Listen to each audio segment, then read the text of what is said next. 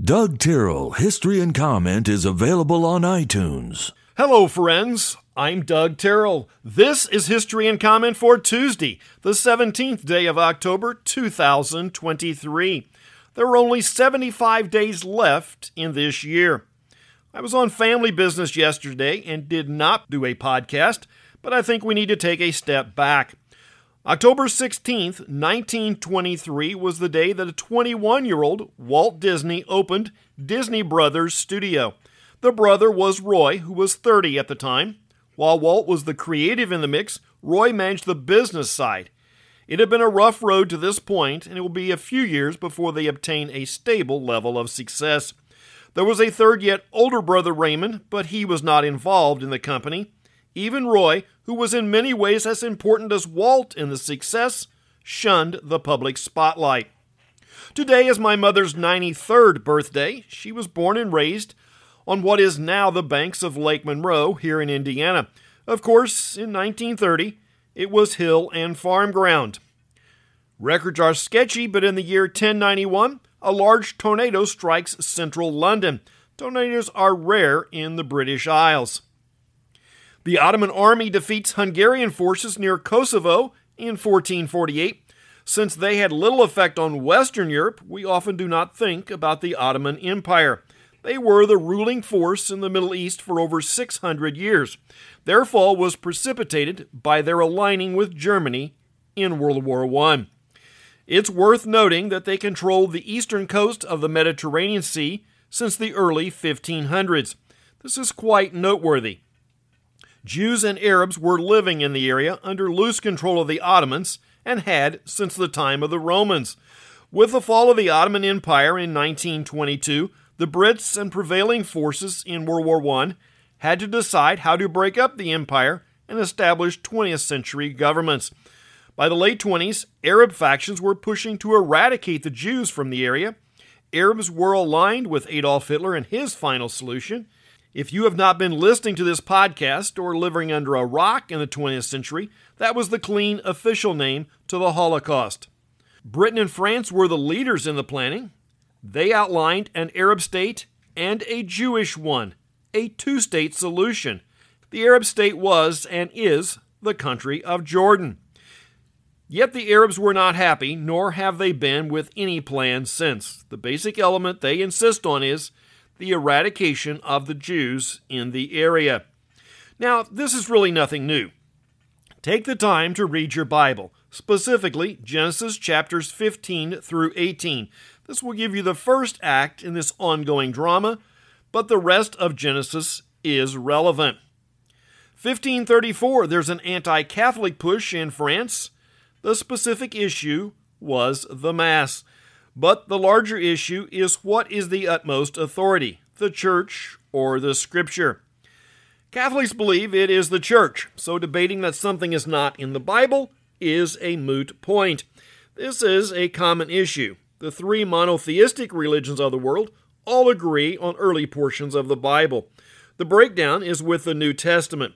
The Jews and Muslims disregard the divinity of Jesus and therefore the New Testament. Catholics certainly accept the New Testament, but they feel the Church can shift doctrine and practice. When they diverged with other Christian thought is debatable, but certainly well before Luther, maybe in the 3rd or 4th century. What folks do not consider, the Muslims and the Mormons have a similar theme. Both claim there were accumulated errors, and their prophet introduced a new text. The bulk of Christendom believe that the gospel was fixed in the early 1st century and should not be changed. English politics have swung back and forth over time, maybe no more than in the Charles I rise, fall, and the resurgency of the monarchy. Charles I was hanged in 1648, and for a period it looked like England would switch to a parliamentary form of government. But wait, his son retakes the throne a few years later. On this day, in 1660, 11 years after King Charles I was hanged, 9 of the regicides, those who killed the regent, were hanged, drawn, and quartered. Some had died in the meantime of natural causes. They were exhumed and hanged in ceremony. 2 years later, the son, Charles II, sells the British territory on the continent to France for £40,000. This is the region known as Dunkirk. The American Revolution is waning, and the Yankees are on the winning side in 1781. British General Cornwallis surrenders at Yorktown, Virginia. Actress Irene Ryan was born in 1902. You know her as Granny on the Beverly Hillbillies. The character's full name was Daisy Mae Moses. In a side note, hillbilly is an Ulster Scots term, as is redneck, and they are both closely linked to the Appalachian region of North Carolina and Tennessee. Try as they might, government forces could not corner gangster Al Capone for his criminal activities. In 1931, he's convicted of simple income tax evasion. This ended his 7-year reign as a crime boss. He was just 33 years old at the time. Albert Einstein is visiting the United States in 1933. During the period, Adolf Hitler comes to power. Einstein decided to remain in the United States for safety. While his family was largely secular, they were in fact Jewish. Not U.S. history, but the Burma Railway is completed in 1943. It was a 250-mile stretch of railroad built over a 3-year period. It was largely built by British, Dutch, and Australian prisoners of war, with about 700 Americans. There was another larger force of impressed civilian workers. That's a nice way to say slaves. The New York World's Fair closes in 1965 after a 2-year run and more than 51 million visitors. This was short of the expected 70 million, in part because New York officials of the fair were at odds with the international sanctioning body that governs world fairs.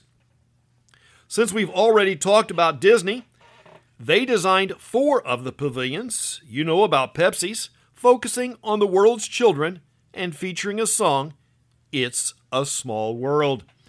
There was talk of Disney keeping the exhibits in New York and building an East Coast Disneyland around them. In the end, they were relocated to California. OPEC, the Organization of Petroleum Exporting Countries, imposes an oil embargo in 1973. Why did they not want to sell oil to a group of countries? The targets were countries who they decided had helped Israel in the Yom Kippur War that was in its second of 3 weeks. The Department of Education is created as a cabinet-level office in 1979. Let the record show, children do not need education from a cabinet-level office. This is not the realm of the federal government. That's History and Comment for the 17th day of October. I'm Doug Tyrrell. Now, go do something worth remembering.